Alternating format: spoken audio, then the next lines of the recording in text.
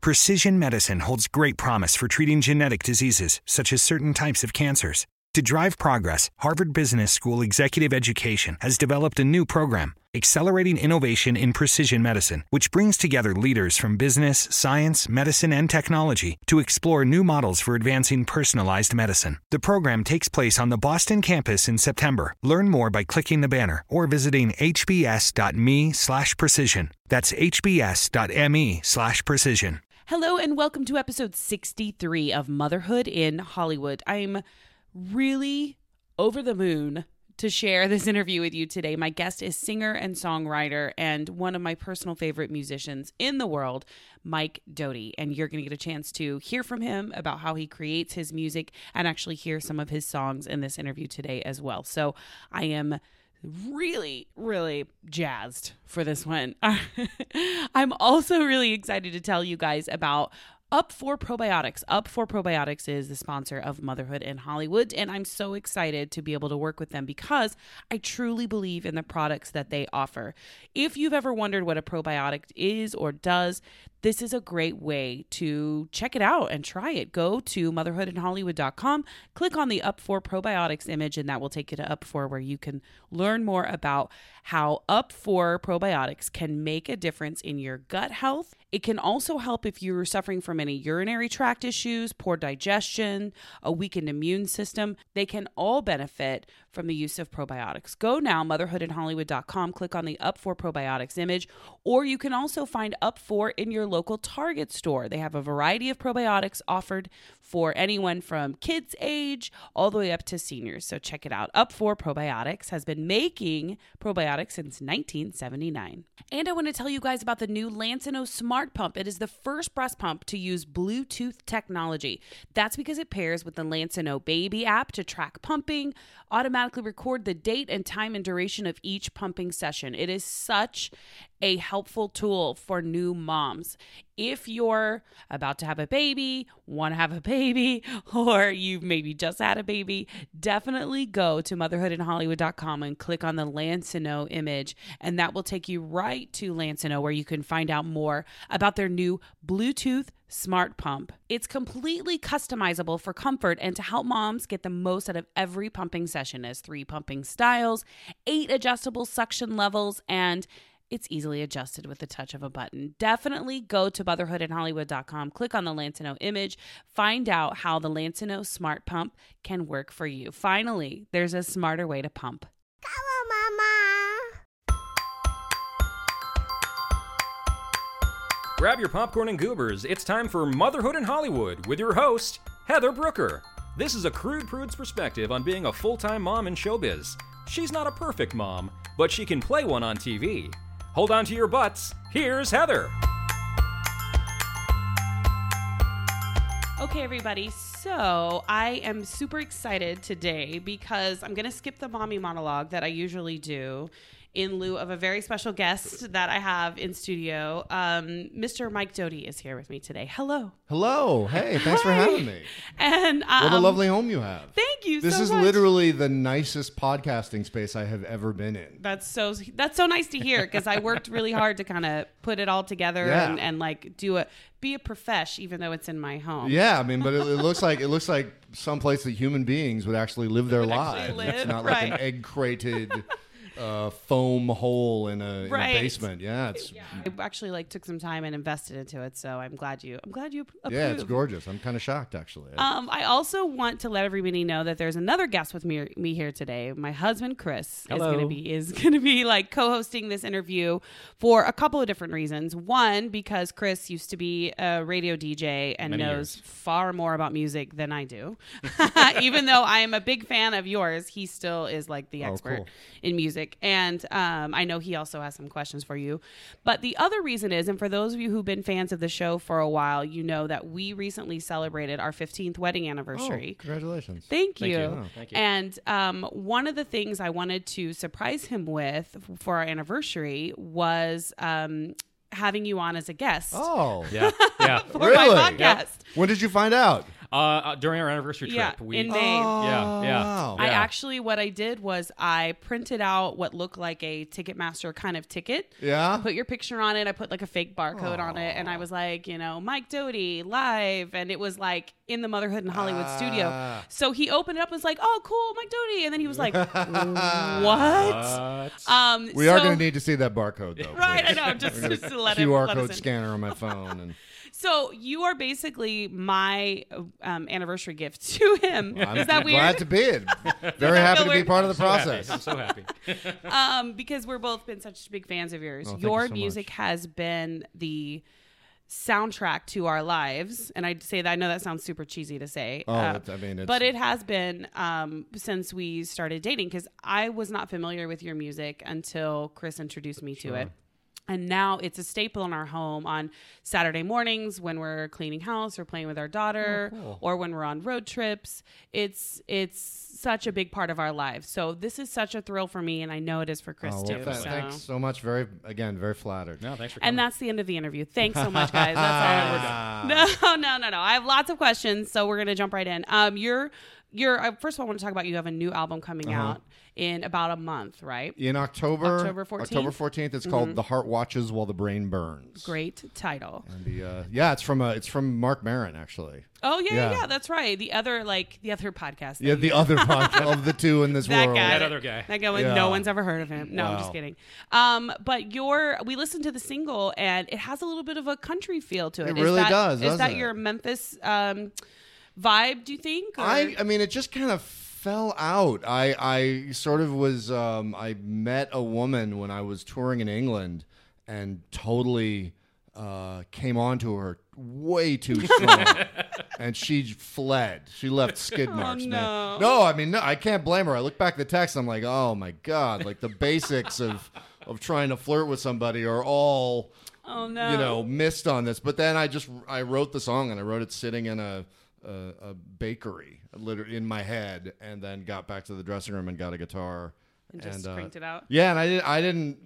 When you write stuff in your head, you don't really know what it's going to feel like until you sit down with a guitar. And I sat down. I was like, well, it's kind of a country vibe. Yeah, it does. I'm wondering, do the other songs, are they going to kind of feel like that too, or? Oh gosh, no, not really. I mean, there's a lot of that kind of guitar sound, a lot of the bass sound, but it's all over the place. Yeah. As I tend to be. And your living room tour that you're in the midst of right now, this is sort of the second leg of it, right? Because you've been doing the living room tour for quite a while. Yeah, all summer, yeah. And what are you mostly playing Stellar Motel songs or a little bit of everything? No, I'm doing a little bit of everything. I figure out the set list as I go along. And basically, like, I just try to not play. I try to alternate major and minor keys, and I try to not play songs from the same album back to back. Yeah. And that's, other than that, I just sort of play it as Does it change every night, or do you just you have a set list that you'd go by, or? Well, I mean, there's stuff there's recurring songs, but the order changes every night. Because you probably have to keep it interesting for yourself too, right? Yeah, totally. It would be kind of monotonous to play the same song. Do you take requests at the shows? No, not really. Not really. It's sometimes, like, because it's the question jar show, so people put questions in a jar before the show, and sometimes they'll have a question relating to a song, and then I'll play the song. Okay. So I don't know it worked out beforehand, so it's easy enough to. We went to one of those shows that you did here in LA when you were playing with your bassist. With Scrap. It was Scrap, yeah, and it was at, I think, the Cornet or we cannot remember the name of the theater. We should have Googled that. Was it just the two of us? It was just the two of you, and you had a jar up on stage. It was about 3 or 4 years, maybe 4 or 5 years ago. It was maybe 4 years ago. It was a while ago. It was a while ago. And it was just you guys up on stage, just having the best time. Yeah, it was really. It was a very packed house. Alternating, asking or answering questions and playing songs. We played some stuff off. I think it was right as Sad Man, Happy Man was coming out, something like that. Because you were talking about you rapping on your new album, and that was new for you, and that was fun. Yeah, rapping, quote unquote. Yeah. But Scrap was doing this. Unfortunately, he had pretty major health crisis and had to fly home. Oh dear. So he's doing great. He just had to fly home and deal with it. So are you by yourself then now for the rest of the tour? Yeah, for the rest of the tour, which is just this last leg, which is like a month. Do you get nervous going into people's homes, or are you kind of used to it by now? Because I would feel very nervous because you don't know what environment you're walking into if you've got like a crazy stalker fan or like. I'm not nervous, but I'm very defensive, and I'm very brusque when I come in. I'm like, "Hi, how you doing? Where's the room you're supposed to put me in?" Because they're business only. Just sort of like communicate like I need like the time. To and because like 45 minutes before the show, I need to not. I'm not even like performing some kind of ritual, but I just need to be by myself, and I can't get distracted. So, frequently. People have you in their home and they want to sort of talk to you for a while, and you have to make it clear that like I gotta be alone for a little while because we just show up like right before I play, me and my merch guy, tour manager Jack. I would imagine that there's a feeling because your tour is so intimate and you are going into people's homes and you're right there with the audience, that there's a feeling of they want to be friends with you. There is, and I've taken to saying every night that, okay, so one of the things I got to tell you is at some point during the show, somebody's probably going to want to just start a conversation and just be like, oh, I'm glad you played that song. I used to listen to that at work a lot. It's really like someone will start a conversation, and I was just, please don't do that. And inevitably, someone will do it anyway, and you'll have to go, that's actually what I was talking about. Right. And, after initially I would get really angry when people just talk to me and like just think people had boundary problems. But eventually I was like, no, it's like there's something endemic to the show. That does that. It's a very intimate setting. Like I assume when you leave here that we're all still going to be good friends. Well, we definitely are. That every time you come back to LA, you're going to be like, I'm going to call up the Brookers and see if they want to hang out. Right. Our home is your home. But I would think that there's an intimacy there for sure that people want to hang out with you and get to know you. Like we're best buds. He's singing my songs that, like you said, I've always listened to. Yeah, it's hard to you have to because it really is a show, and I'm doing it basically because of how it sounds. There's no other format where you can just play without a PA system, where you're just like playing into the air. And that, when it's good, it's just absolutely gorgeous. Are you doing any vetting of the people before you go? I work with a company called Undertow, and they, I wouldn't have done this if they hadn't have come to me and were like, look, you can actually, you're ballsy. Make your mortgage doing this. And, it's not just like you're going around the country being weird.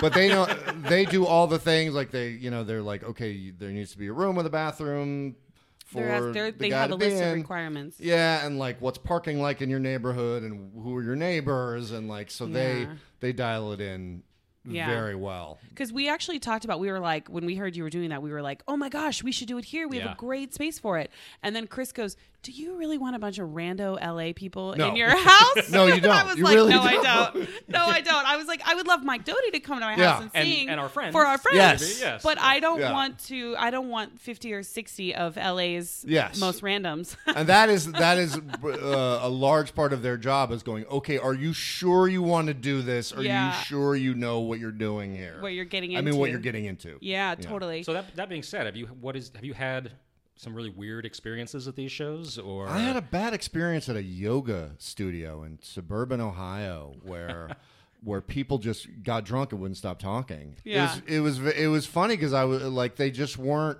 like I was stopping between songs and being like, hey, please don't talk. And they weren't listening. They could have been at any bar. They didn't care. Yeah. In general, people have been really appropriate. That's good. So that was the only one that was really a disaster. Are you familiar at all with comedian Tig Notaro? I certainly am. Have you seen her show, her documentary where she's doing stand-up and going around from house to house? No. It's fascinating, and it kind of reminds me, I was thinking Mike Doughty should do this because she put out the call for people who want to do see her do stand-up shows at their house, and she's been everywhere from like rural Missouri to, you know, I think she was in Michigan and there was a big storm, but she literally stands in people's living room and does her stand-up show. Yeah. And it's fascinating to watch. So I wondered if like you should do that. You should have someone like I'm going to sign you up with a TV deal. I'll do it. I'll totally do it. Absolutely. Yeah, it'd be fascinating. And it also made me wonder if maybe artists are kind of trying to get back to a grassroots connection with the fans. Is that what we're seeing more of? Because there's the pressure to fill out massive stadiums or even like big venues. Like we've seen you at the El Rey Theater, which is not a huge venue, but it's a good size for LA. Yeah. It makes me wonder if the pressure to sell out shows like that when you're an artist and you're up against like Beyonce and Jay-Z and like huge mega artists. Well, I would say there's plenty of people that want to come see me, but they all need to get babysitters. They all, if you know, we know, you know, there's a ton of work involved, and the live music business is almost hostile to people that really have to get it together to go see shows. Because you know, you show up and it says 8:00, but really it's 11, and you know, who's the opener, when are they going on, how long are they playing, and you know, the biggest problem is talking. Like I you know, like you can literally see on some people's faces, like, wow, we drove downtown and we got a babysitter and we're staying up late, and there's some obnoxious guy in the back that, you know, be easy enough to collar him and kick him out.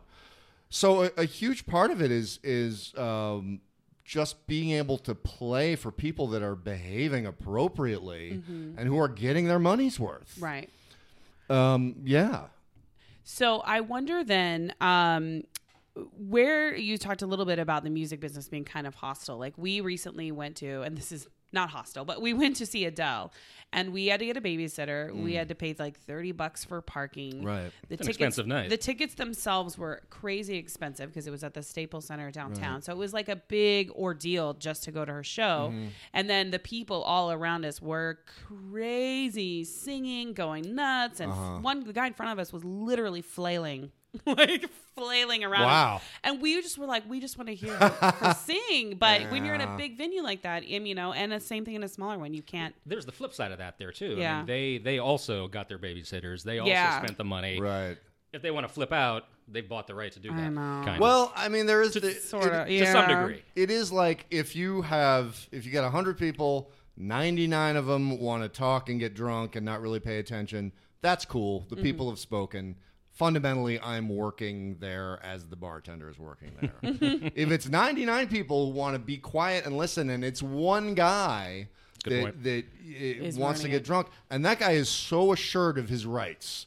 I mean, when I ask a bar to kick somebody out, they're reticent to do so, which is crazy to me because they're losing customers left and right doing that. Yeah. And I always get an indignant email that's like, don't you know you were in a bar? It's like, yes, I know. And everyone else came to hear something. Yeah. You know, so it really is, you know, like people who have money to spend are getting shut out of this for the weirdest reasons. You know, I mean, it doesn't seem that hard to have, you know, a venue that, well, you know, like City Winery in New York is amazing. And they have one in Chicago as well. Triple Door in Seattle. There are venues that are like people go out and they get dinner and it's like a groovy vibe and the show starts when it's supposed to start. And, you know, there's no weirdos that are being allowed to completely, you know, run riot. But it does seem like a lot of promoters in a lot of places are just ignorant of the money they could be making. Yeah. By not like taking a stand or stepping in and just handling the situation. Just by I mean, really, even if you're not going to shut up the drunks, just be like, the show starts at 8. It starts at 8. Draw the line. Draw the line. Yeah. Right. Yeah. Also, for you have to get on to your next venue, so you have to probably stick to your schedule. Do you leave? I'm assuming you leave right then and go to your next. When your show's over, you go to your next. Well, I usually stay overnight. And I've been loving your Facebooks and your Instagrams of all of the random places you're yeah. going and seeing and like all of that fun stuff. That's half the fun. And I heard you say one time in an interview that you're interested in hanging out more with comedians and like the Yes. lifestyle that comedians Yes. have. Why is that? Tell me a little bit more about that. And do you hang out with any comedians? I did. I mean, when I lived in New York, which is up until about a year and a half ago, I moved to Memphis, Tennessee. I did a lot of comedy shows as the musical guest, and it was just absolutely fabulous. The audiences are there to listen. They're really stoked. Yeah. And I just vibe with comedians because they're solo performers, and there's sort of a thing about what they're trying to do, which is akin to what I'm trying to do. Yeah. And I wanted to ask you too about that move, because you are New York seems like such a big part of you and your musical history and all of that. Was that a tough decision for you to make to move to Memphis, or did it seem just like this is the right time? I gotta go. I mean, honestly, it's been about 10 years that I've been getting ready to leave. Wrapping your head around it a little bit. I came there as an 18-year-old in 1989, and so I've been there for a long time. And it just around, the turn of the century, I was like, you know what, I want to own a home someday, and I wish I could own a car, and I love living in New York. There's nothing about the lifestyle that, that I wanted to, get away from. It's just a question of always thinking about money. Every moment. Yeah. Like everything has to be monetizable, and everything's a hustle, and it's exhausting. It's totally exhausting, Yeah. and it got worse and worse and worse as the years went by. Do you feel like moving to Memphis then has alleviated a little bit of that stress? Tremendous amount of stress. Wow, okay. And also, I've for the more sort of experimental stuff I do, that's kind of outside of the realm of like the Mike Doughty, whatever it is. Has found an audience. Like people are just interested, and they come to see stuff. Yeah. And in New York, everyone, you have to like persuade people to go see stuff. And, Yeah, because it's such a hassle to get on the train and all that. And there's just like I guess people are spoiled for choice, so they choose not to choose. Yeah. I mean, really, Yeah. I think that is a thing that happens. It's a catch-22 of having a lot of options. I know you have questions. I don't want to like hog. Sorry. No, go ahead. I was talking. What kind of experimental stuff are you interested in doing in Memphis? Well, it's I have a thing. I do an all improvised show with a band called Spooky Party. That is me and a guitar player named David Kauser, a drummer named Stephen Chopek, and then I guess we're the core, and we get other people to fill it out. But there's that thing.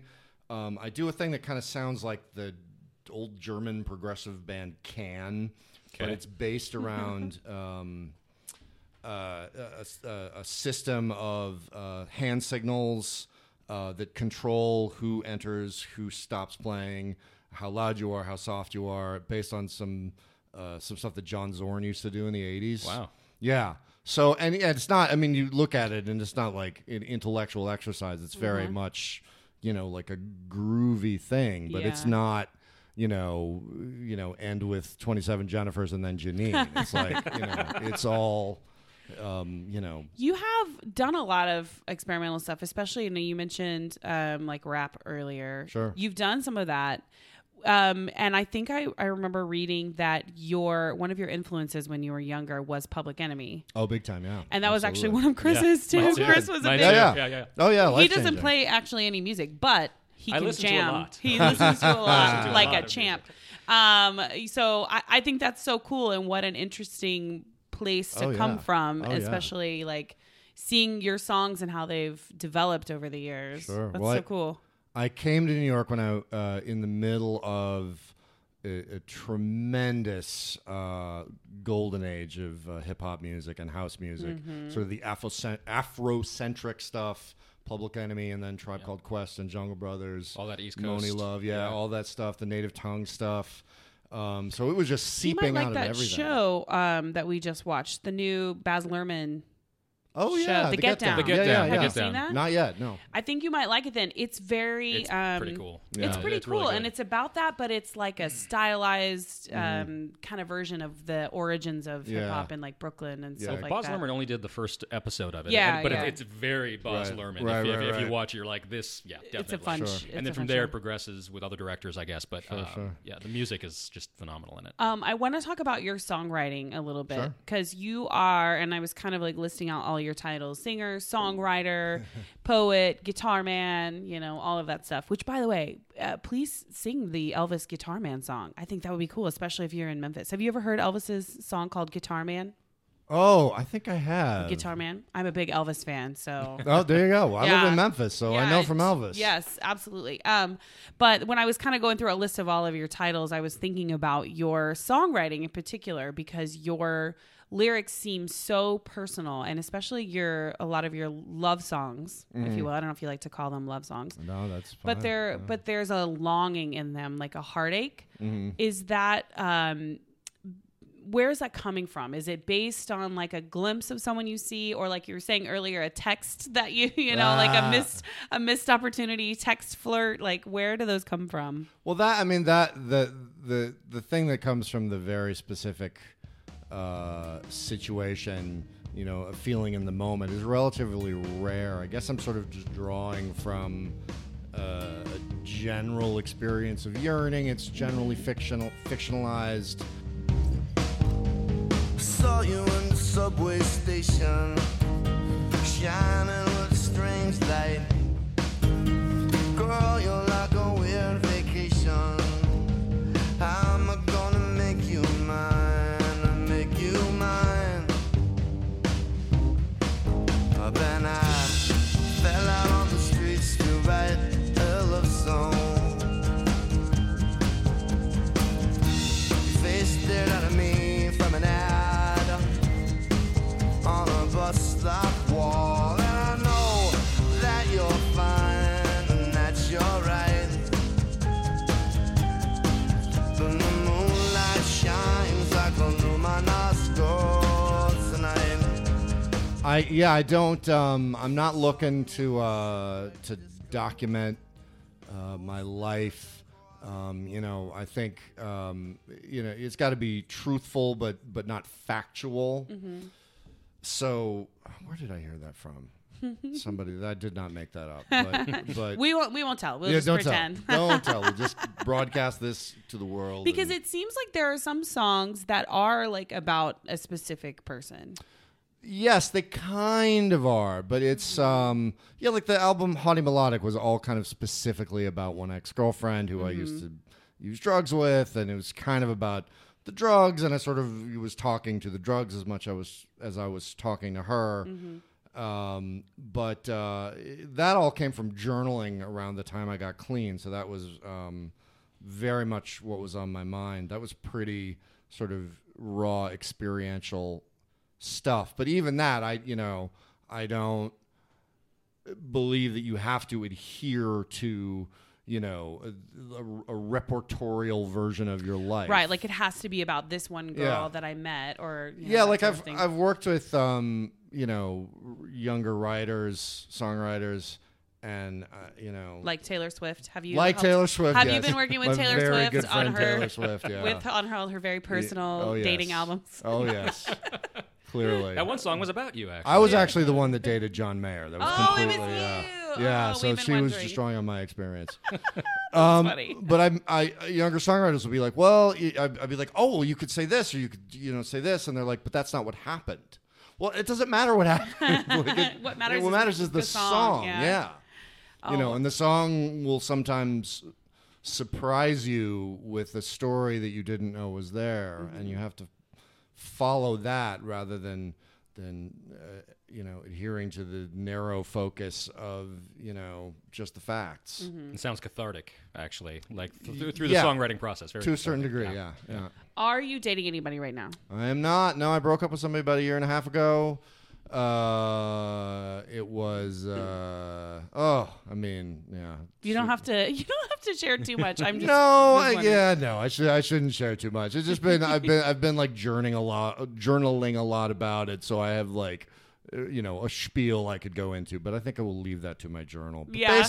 basically, like she's still in New York and I live in Memphis, Tennessee. I think is a lot of the Yeah. Yeah. I also I read somewhere that I did a lot of reading about you and nerdy research. Oh, so dear. I swear I'm not a stalker. I just do my research before people come up to By all my mic. means. Well informed. But I read somewhere that you were kind of not against settling down, but there's a part of you that didn't want to have to be responsible for other people or like a family or have someone relying on you. And I don't know if maybe it was just that time in your life that you were feeling that way or... I mean, I'm open to everything, but the way my life is the way my life is. And frequently I'll get into a relationship and then I'll have to go out on tour for a couple months. And she'll be like, oh, that's fine. We'll do this together. And I'm sure it'll be hard. And, and she'll call a lot and I'll call her a lot and a lot of FaceTiming. And then we'll get to the end of it and it'll be like, oh, we got through this together. That's great and fabulous. And then there'll be another one. And she'll be like, oh, I guess we can do that again. And then there'll be another one and then another one and then another one. So. And eventually it's just too much distance. Yeah. I've also I've dated a lot of artists that are broker than me. So like I think if I don't know, got married to a surgeon, I would, I would be fine just staying home and taking care of the kid and, writing songs in the, 2 seconds I would have to myself periodically. Are you meeting a lot of surgeons? Because I might know some people. No, I don't. I know a bunch of broke actors. So. Oh yeah, see that's so it wouldn't be good for you. That's the thing. I'm not a good source for you. Well, for dating. in Memphis, I live in like the groovy people neighborhood, Midtown, like Cool, the yeah. hipster neighborhood. Mm-hmm. But it keeps occurring to me that I need to go to the Starbucks by the hospital. There you go. And just like be there for about shift change. Get to know the rotations. Yeah. Get to know the rotations. Exactly. Yep. Hey, whatever works. Look for women in scrubs. Yeah. There you go. Yeah. Yeah, it would be cool to like. I mean, I'm very much open to that. I just have not met a person with whom it is realistic. Yeah. Yeah. Like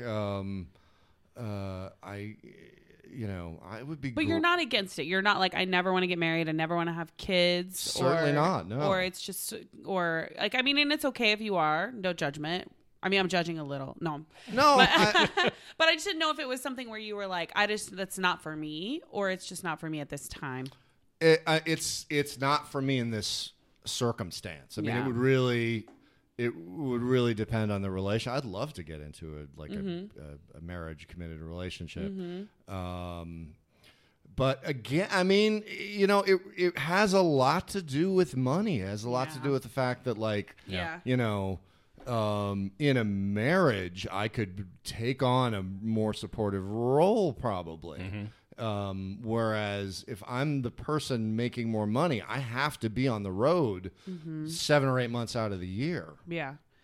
Sorry, do you want to? No, go ahead. I was going to say, you can jump in anytime. Go ahead. I wanted to talk about your rock opera, Revelation. Sure. It gave me goosebumps for multiple reasons, because it was like a lot of like spoken word stuff is very powerful, I think, and then the music you put to it was incredible as well. And I know you get asked a lot about your religious beliefs, or maybe you don't. I don't know.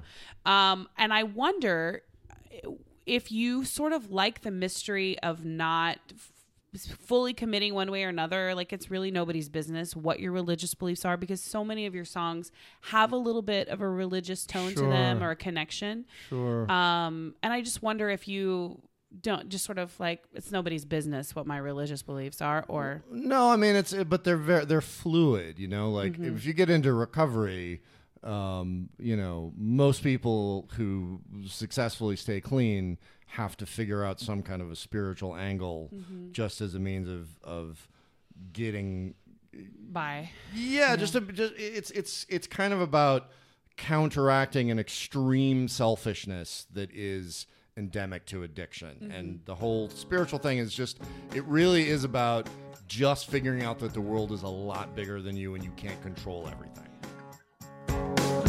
They say that God is great. They say that God is love, and I believe them. Don't fear the random fate. I trust the hand of the Almighty and the Infinite. His truth is marching on. His truth is marching on. His truth is marching. His truth is marching on. His truth is marching on. Let me know your enormity and my tininess, and help me see your infinity and my finiteness. But I've, stuck with that to the extent of doing some meditation and not really involvement with organized religion per se. So it's not like you go to church every week, No. or you have that, or you have a desire to want to do something like that. It's No. more of like a spirituality. But I will tell you that in Memphis, Al Green is a reverend and Yeah. has a church Yeah. that he preaches at and sings at every Sunday. Be an amazing Yeah. church So to go maybe to. I know. have you been, or do you want to check that out? I have not been. I don't want to be a tourist at a church. Good point. I really honestly would go to a church more looking for a church than it would be so great if I was in a church that Al Green was singing at. Are Yeah. you kidding me? Oh yeah. But there's a sort of LGBTQ oriented Episcopalian church that I've been thinking about checking out. Just churches, if the people are cool, are totally great. I am loving this interview with Mike. I hope you guys are enjoying it too. Coming up, we're going to talk a little bit about his time with Soul Coughing and how he feels about the band now, and more about his album that's due out in October. So I want to take just a second and tell you guys a little bit more about Up4 Probiotics. Up4 has been making probiotics since 1979. That's over 40 years of clinical research on their probiotics. If you're looking for a way to help get your gut healthy, you definitely want to check out Up4 Probiotics. Here in our house, we use the women's formula, and by we, I mean me. And then Channing uses the kids cubes, and Chris has tried the adult formula before, and they've made a big difference in our digestive system and our overall good bacteria health. That is important. That is what probiotics do. It is what they reinforce. And if that's something that you are curious about and have always wanted to try, you can find Up4 Probiotics in your local Target store. How convenient is that, you guys? And also go to motherhoodinhollywood.com, click on the Up4 Probiotics image. That will take you right to Up4, where you can find out which Up4 probiotic is right for you. I also want to talk to you guys about Lansino. Lansino has created the first Bluetooth smart pump. It's a breast pump that allows you to use the Lansino Baby app right from your phone to track your feeding times, the amount of milk that you're pumping, all of that helpful information that you need to know when you're a new mom, when you've just had a baby and you're tired and you don't want to write all of that stuff down. The Lansino Baby app, in conjunction with the new Lansino Smart Pump, can keep track of all of that for you. It is such a lifesaver for new moms. Go to motherhoodinhollywood.com, click on the Lansino image, and that will take you right to their website, where you can find out more information about the new Lansino Smart Pump. Lansino, finally, there's a better way to pump. So there's a music school in Memphis called Visible that I've met a number of kids from. It's a college. And it's sort of Christian oriented, and like a lot of people train to be worship leaders, and like it's really very church oriented. And you meet like a 20-year-old coming out of there. First of all, they know what they're doing, which is incredible, because not a lot of music schools can teach actual modern contemporary songwriting. Right. So that's a feat in and of itself. But the other thing is, like, I really get the sense that, like, these kids don't care about the culture wars. Like they're sort of like, like if you ask them about gay marriage, they'll be like, I don't know, maybe. But that's not what they're thinking about. They really are much more like interested in climate change and in poverty and hunger social and just, issues. Bigger social global issues. issues. Yeah. Which are legitimate concerns. Those are things that I think about now. Having a daughter, I think about stuff like that all the time. And even if they're not necessarily socially liberal to the nth degree, that's just not what they want to spend their religious life thinking about, right. Mm-hmm. I know, do you want to ask him about covers? Chris has been listening to The Gambler, it keeps popping up on his iPod.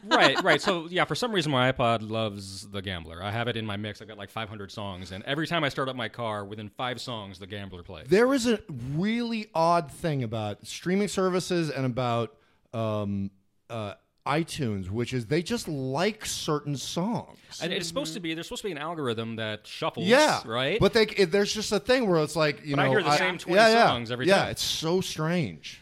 So the Gambler's constantly playing, and it got me thinking that you've done a lot of covers. You have an album of covers out there. Yep.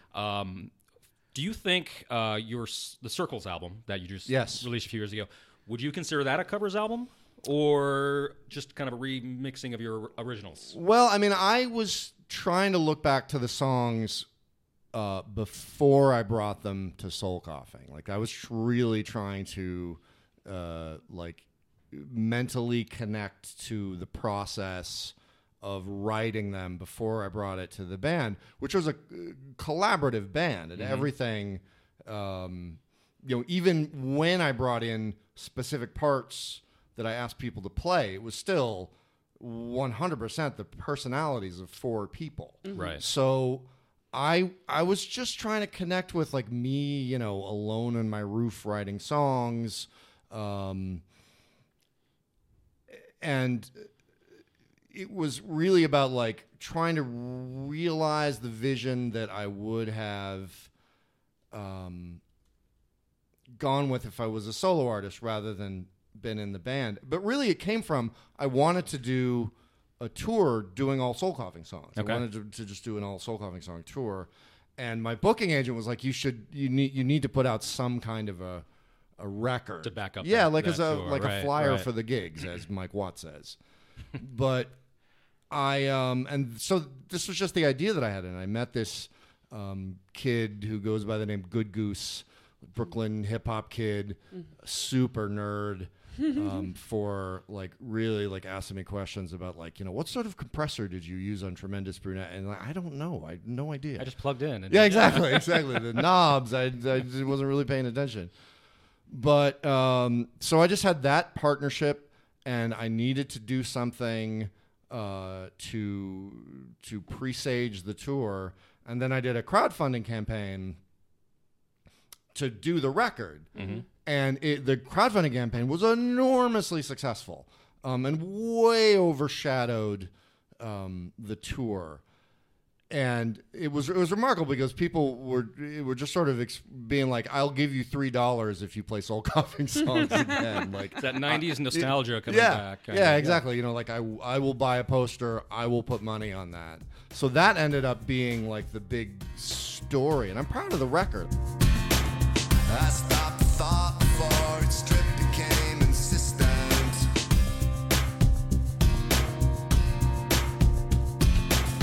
I rubbed it out and loved the spot where it were nesting.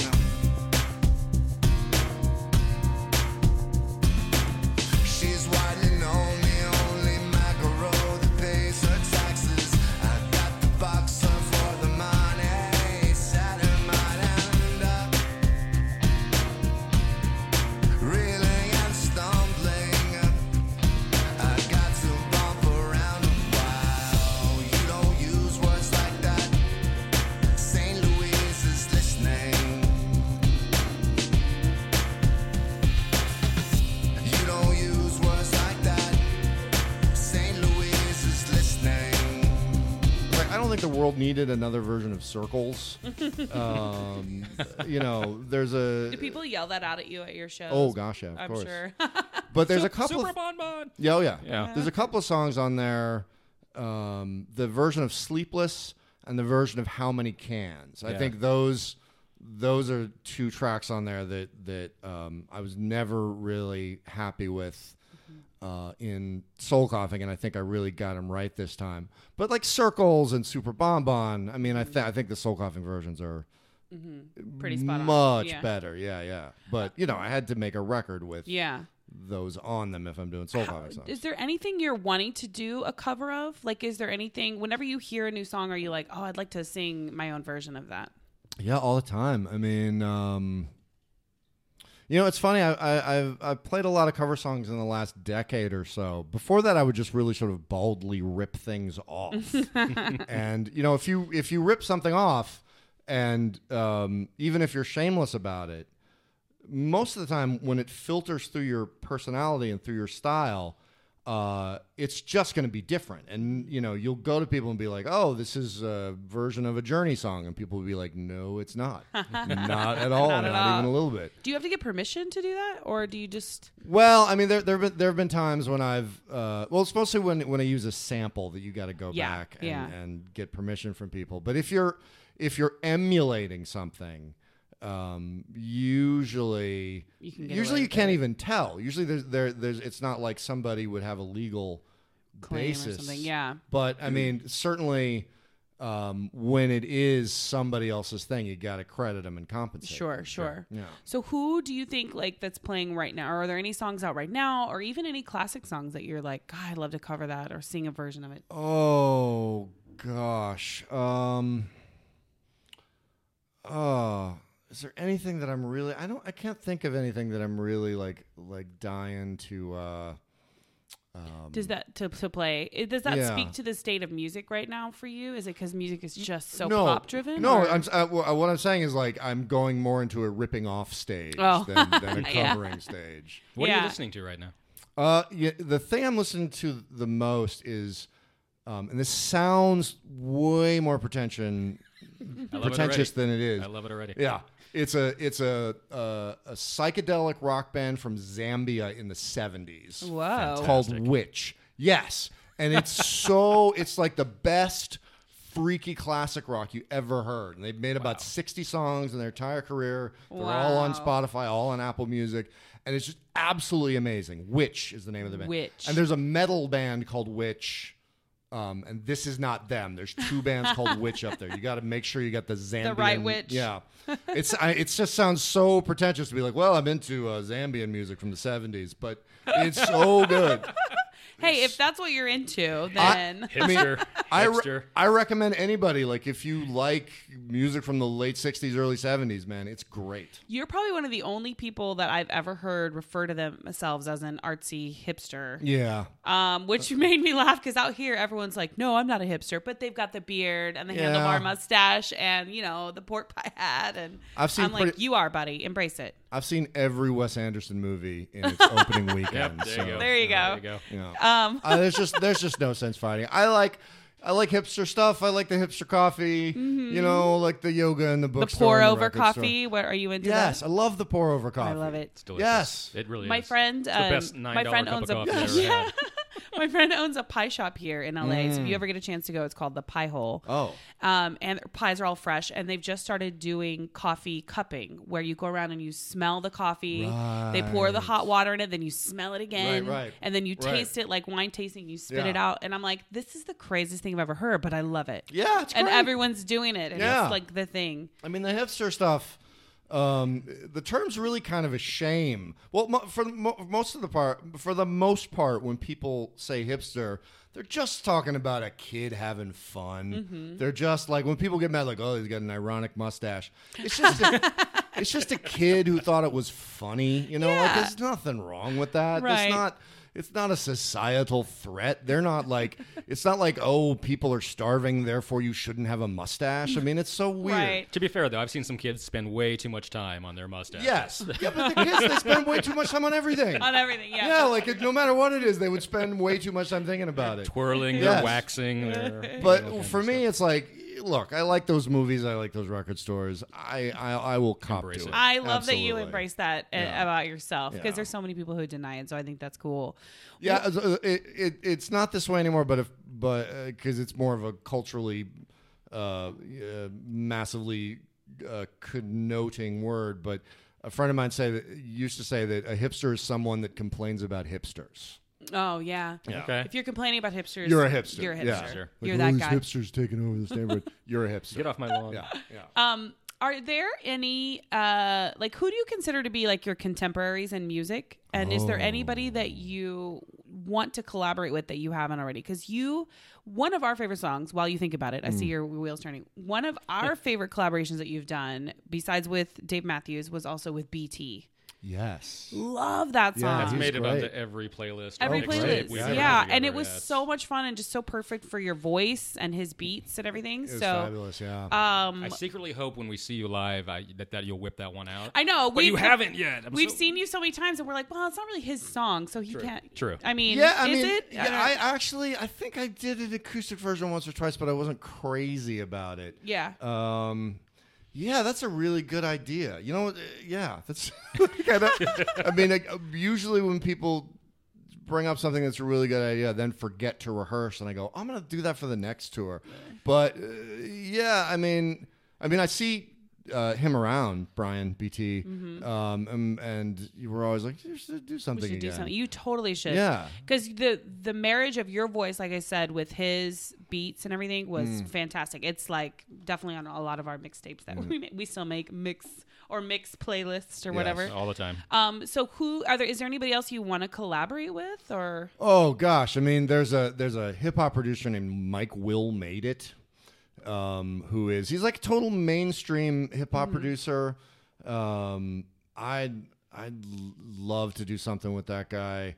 There's a pop songwriter who's the poppiest of all pop songwriters named Max Martin, who is every time I hear a pop song on the radio, like Katy Perry song or whomever, it's always written by that guy. And there's just something about what he does with melodies And his hooks that is so incredible that I would just love to do my kind of weird lyrics with his kind of like insanely genius melodies. But beyond that, there's Is that hard to hook up something like that? Like, could you just call his people and go, "Hey, Mike Doughty would like to work with you," and then they go, "Sure," or is that not something you do in the music biz? I mean, I'm like very small potatoes. I mean, he's like, you know, winning Grammys and you know, doing Katy Perry songs and stuff. So I will call him. Do you want me to call him? I will. Yeah, totally. Pull some strings. I have no fear about calling anybody and asking, "Hey, come on my show," or "Hey, did you like to do this?" Because the worst they can say is no. Yeah, exactly. Yeah. And then I'm in the same place I was. If you get Max Martin on. But beyond that, there are a lot of young bands in Memphis. There's an artist named Julian Baker who's really amazing. There's a band called Knots that are amazing. There's a band called Voss, V-A-S, which is really great. And I've actually been writing some songs periodically with their singer Andrew Elder. And I would just love to work with them. It's funny. Like I've discovered that I'm pretty good at like mentoring and working with a vocalist and getting them to sort of put their anxiety behind them and focus on their performance and give their best performance. And so I've become really good at that, and it is not a monetizable skill at all anymore. It can be though. You could charge for that, like a session fee, or the artists that I'm interested in are in Memphis or not. It's not like it'd be like, hey, give me $20 and I'll show you how to sing a vocal. Yeah, I would imagine amongst artists that's an awkward thing to do, to be like, you need to pay me for my but you should tell people to pay you for your talents and your services. The world that I came up in was one where someone would get a record deal and the record company would pay you. So it wasn't like, a kid that's like, look, I know you have 3 shifts a week at Pyros. Like give me half a day's give me pay. $100. Yeah, I mean, if it's just like we're really talking about like young people that are not established. That would be hard to do, especially because you have such an artist feel about you, and I know that you want to probably share your knowledge and your experiences with younger artists. So that would be hard to try to like monetize it in some way. Yeah, I mean, when I say monetize, it's such an awful word. It is an awful word, and I don't. I mean, I'm just bringing that up because I think it would be a great job. I'd like to teach songwriting, and there's nobody that really has sort of literary, I mean, that's not even a great word for it, but literary songwriting classes. There's no real programs for that. Maybe you could start one in Memphis. I kind of would like to. I don't know how. Yeah. You know, like, what do you put up a Craigslist ad? Like, No, what do you do? go. There's probably colleges and universities or junior colleges there. Or knocking on the door. Yeah, and just call up their music department and say, "Hey, would you guys be interested in having singer-songwriter and legendary rock star Mike Doughty?" And that's how I introduce myself always. They would go, absolutely. Yeah. Come and teach a class. I bet they would love that. I mean, it'd be fun. I'd love to do it. I'll call them for you. Good. No. Good. I also wonder. Oh, so like your contemporaries, who do you think is doing music like who do you consider to be like in your same zone? Oh, I mean, there's a guy named Jose Gonzalez that's a Swedish, believe it or not, singer-songwriter. He's just absolutely phenomenal. He's the best in the business as far as I'm concerned. In terms of like acoustic music guys, he's the guy that I would just love to be in his camp. Yeah. I also want to ask you too. So you mentioned soul coughing earlier. You were in soul coughing for 8 years. Yes, 92 to 2000. And you have been a solo artist now for 16 Yes, years. exactly, yeah. Why do you think people keep introducing you as the former lead singer of Soul Coughing or, Soul Coughing's Mike Doughty? Well, because it sold a lot more records is one the thing. visibility Which is it's funny. I looked at some Spotify data, and people listen to roughly double as much Soul Coughing as they do to me. Your singles. Which, that's so interesting. Dude, I'm 46 and I'm on my 9th solo album. That's great. Yeah. I'm fine with that. Yeah, I mean, like, when you're 25 and a record company will invest man hours and treasure into developing you, and you're going to be of interest to people in college who have, a network in life for finding out about music. Sure, you're always gonna sell more. Not even sell more records, just affect more lives, be listened to more, and that's just fine. I mean, it's a little daunting, and it can be wearying to be sort of handed the baggage of someone's memories, to be like I'm not here to remind you of your first bong hit in sophomore year. I'm here to play a bunch of songs, but that's a fine line, because I still I don't play songs that I don't enjoy playing, and because why bother to pay money to see that? So there's a ton of soul coughing songs that I enjoy the hell out of playing. That's good. I just think it's interesting that you have been a solo artist for so much long, twice as long as you were with Soul Coughing, and yet every article I read about you and every podcast that I've listened to, it has introduced you as lead singer of Soul Coughing. It's just interesting to me. There was a time where I would have been angrier about that, and a little resentful. Yeah, I mean, it took me a long time to sort of take ownership over what I did, and that's a band that I started, and that is my brand name that I came up with, to use more disgusting words.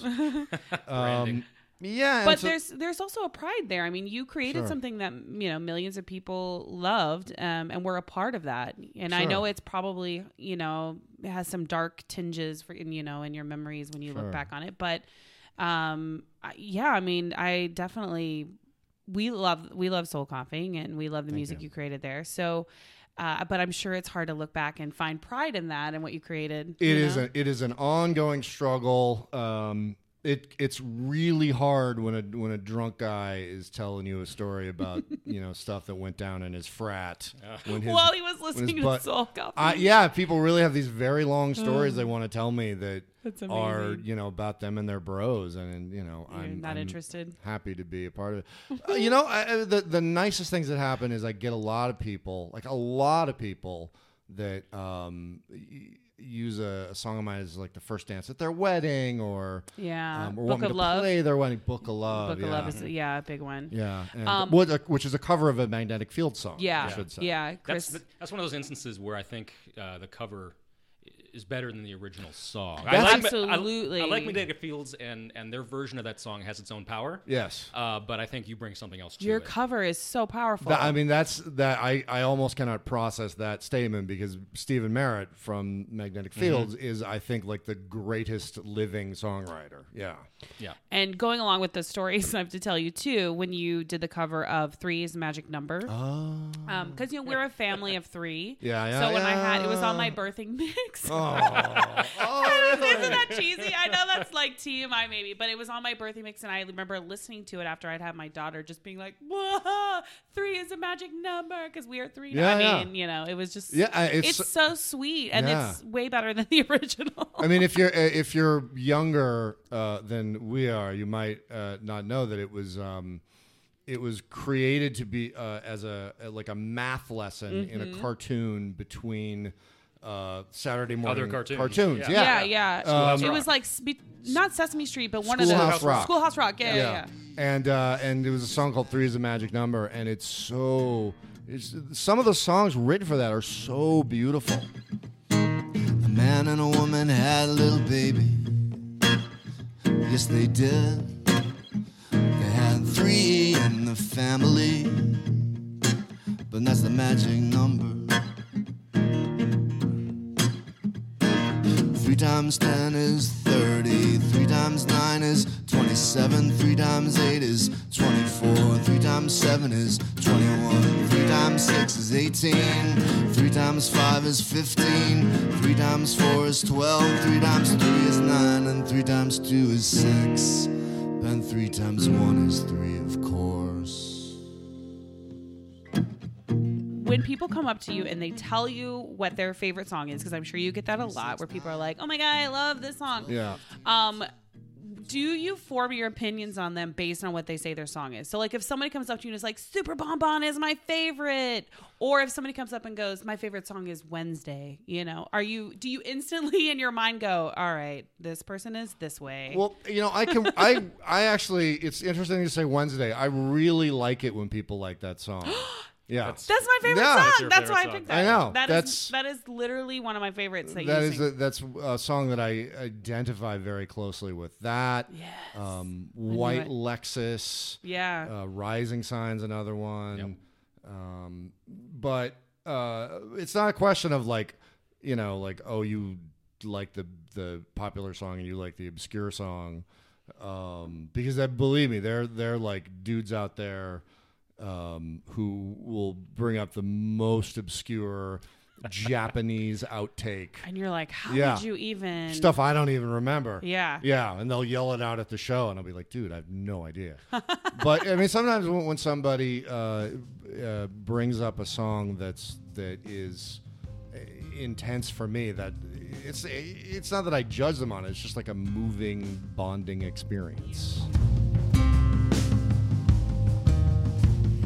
Boats moored in the water, the green waves are rolling at the shore. I love to see them reaching. I just want to stay this joyous hour. Your sorrow is beautiful to me tonight, so cold and bright. And I don't want to wait till Wednesday. So bright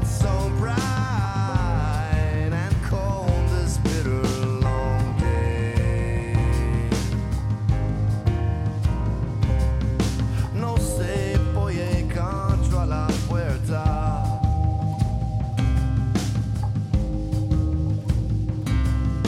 Which is, by the way, it's meant to be poorly pronounced Spanish. Oh. Yeah, the character in the song, Yeah. because he says it with like a completely flat American accent.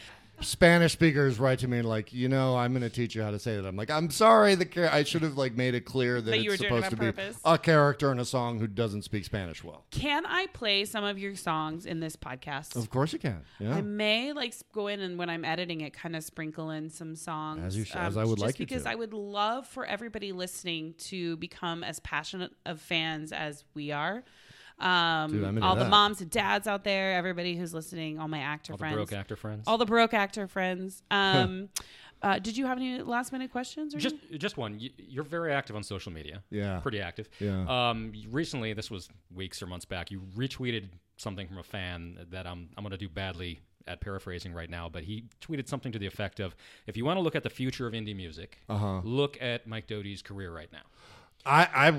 It was some blogger of note, and I was just very flattered, which is why I retweeted it. How do you feel about, because you're clearly doing something different Yes. than a lot of quote unquote indie bands and whatnot. I mean, you are doing kind of this grassroots tour. You're, very prolific in your songwriting and your albums. Yeah. How do you feel about that categorization of progressing the indie rock movement, if you want to if you want to say that? I would say two things. The first of all is I'm just a hustler trying to survive, and it is a very unfriendly economy for musicians right now, which I think mostly has to do with just the size of the music business, it being like this incredibly diminished business. I don't think streaming services pay enough, but I'm not going to lay the blame on them. I think if the music business was again a $15 billion business, then people like me on the lower end of the food chain would be able to make a living as a producer, mentoring young artists, that kind of stuff. But most of that stuff just comes from how can I make a living if I'm not going to get a royalty check? I'm not going to get an advance for my next record. But a part of that is I've just I came up in New York, late 80s, early 90s, when there was just a lot of weird performance art things going on. I just always thought that stuff was fascinating. And you can tell too in your music. You could tell you like that kind of stuff. I love that kind of stuff, and it's a kind of a great time if you're into that kind of thing, because I remember, 15 years ago, I called my manager, was like, okay, so what I want is to build a house in South Dakota, a tiny house, and only play shows there for a year, and anyone could come. And it was there's no way I'm going to find money for that. But now you go to somebody and say that, they're like, ooh, son, tell me more. I'll be there. Yeah, because everyone's so desperate for money and ideas that people Something take unique. ideas here. So if I say something like, I want to do a song that I only record on Sony dictation devices, and if you want a copy of it, you have to buy a dictation device, and I will sing it in there. People are like, great, cool, let's set up a web page. Let's figure out how to do this. Yeah. Whereas, there was a time when people would have been just like, no, do another album.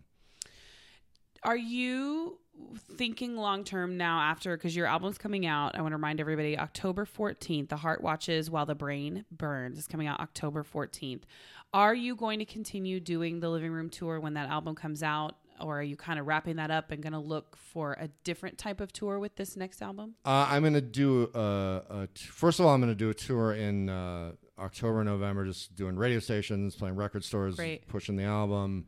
But then I'm working on a full U.S. tour in January, February, and March of 2017 with a band. Oh, so great. I'm going to put out the record, let it be out for a little while, let people hear that stuff, and then I'm going to go out and do a full band tour, which I'm really excited about. Will Scrap be in the mix? Scrap will definitely be in the mix. I'm trying to employ some of that sort of face call stuff, the hand signal stuff, and figure out how to do it within the context of the Doughty show. So it's more, it kind of adds a dynamic. It's not, there's no way you can describe it without it sounding incredibly pretentious, but it really is just a way of I think it sounds conducting a interesting. band. I don't think it sounds pretentious at all. I think it sounds interesting and different, and I love that. It really is, but if you come see it, it's like, oh, that's cool. But if you're like, well, it's a series of hand gestures meant to control the volume of the music based on a piece by John Zorn. Yeah. Will you be serving pour over coffee? I know, yeah.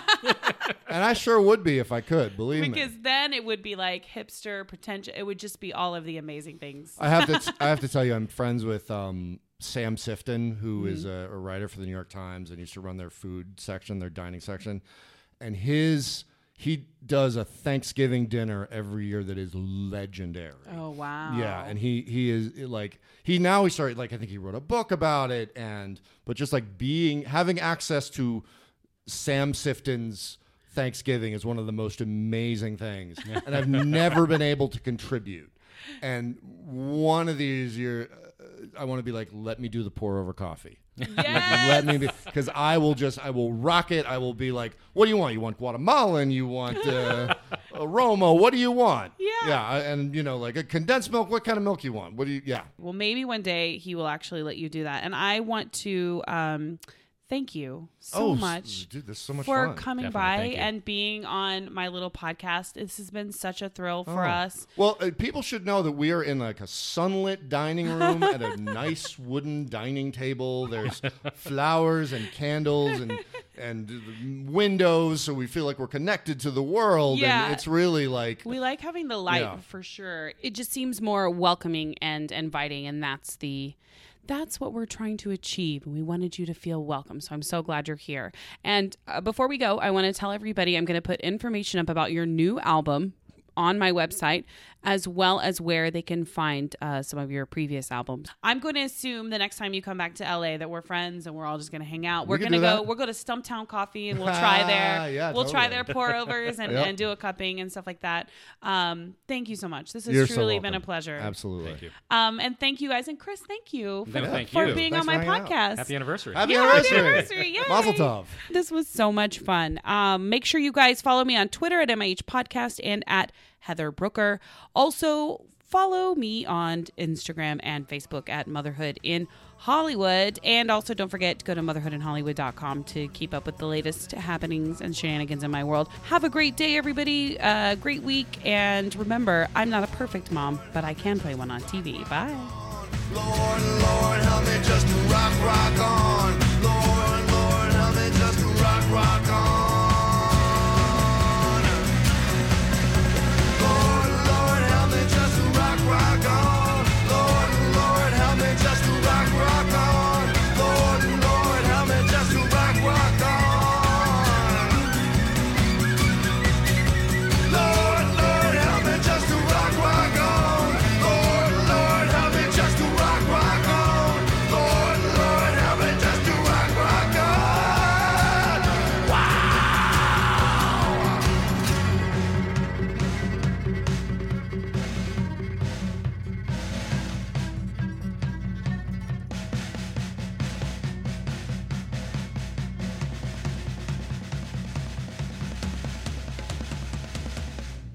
Mama funny. Balls. Rediscover Cupid, Bacchus, Hermes, Medusa, and other beloved mythological heroes and gods at the Getty Villa, an enchanting recreation of an ancient Roman country house in a quiet canyon overlooking the Pacific Ocean. Discover masterpieces never before on view and explore the Getty Museum's Greek, Roman, and Etruscan treasures. The Getty Villa, located just 1 mile north of Sunset Boulevard on the Pacific Coast Highway. Reserve your free tickets today at getty.edu/villa. You got a friend in me. You've got a friend in me. Celebrate friendship and beyond during the first ever Pixar Fest with the all-new Pixar-themed fireworks spectacular and your favorite park parades. Celebrate from April 13th through September 3rd, only at Disneyland Resort. Visit Disneyland.com for details. There isn't anything I wouldn't do for you. You got a friend in me. Entertainment subject to change without notice.